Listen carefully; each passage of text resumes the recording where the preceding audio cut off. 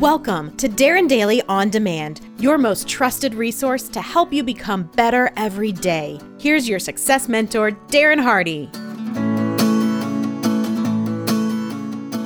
A shop owner placed a sign above his door that said, "Puppies for sale."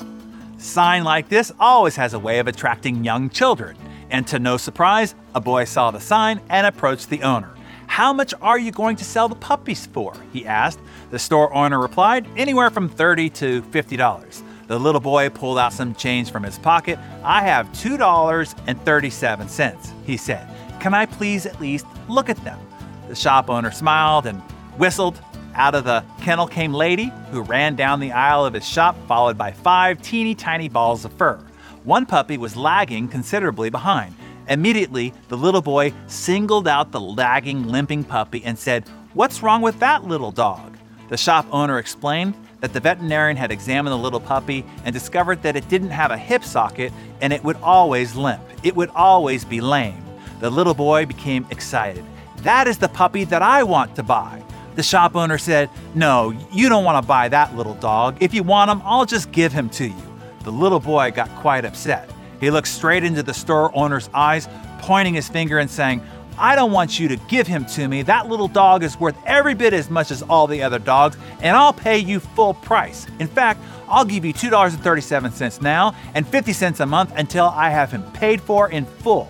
The shop owner countered, "You really don't want to buy this little dog. He is never going to be able to run and jump and play with you like the other puppies." To his surprise, the little boy reached down and rolled up his pant leg to reveal a badly twisted, crippled left leg supported by a big metal brace. He looked up at the shop owner, softly replied, "Well, I don't run so well myself, and the little puppy will need somebody who understands." And that is what we all really need more of, isn't it? Compassionate people who understand. Recently, I was boarding what would be a cross-country flight. For some reason, I'm always a little extra impatient when boarding a plane. I don't know whether it's being worried about claiming my spot in the upper bin since I never want to check a bag, or because I have ideas in my head and I want to get to work on them during my favorite jam session environment. Either way, I admit I'm a little bit more anxious to get settled than normal.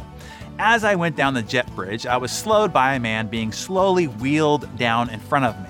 I looked to see if I could pass on the right or pass on the left, but it was a no-go. When we got to the end of the jet bridge, just before entering the plane, now the man had to be lifted onto a smaller chair that could go down the aisles. Of course, it wasn't there, so we had to wait, probably 45 seconds, but it felt like 4 or 5 minutes for it to arrive. I could feel my frustration rising inside. They hoisted him from one chair to the other, and we finally made it inside. As I was placing my bag in the bin above me and he was being pulled backwards down the aisle, he looked at me and said in a slurred voice, "Sorry." I felt as small as that shop owner. This man, who was paralyzed over most of his body, dependent on other people for his every move, had more understanding about what I was feeling than I did of what he must be feeling. For most of that flight, the only thing that I could work on was this Darren Daily. 1, to say sorry back to that man. And 2, to pass this valuable lesson on to you, the one that he taught me, so that his lesson might advance to you and to your life. That we don't judge something as lame, less than, or not as worthy, and that we operate with more compassion and more understanding.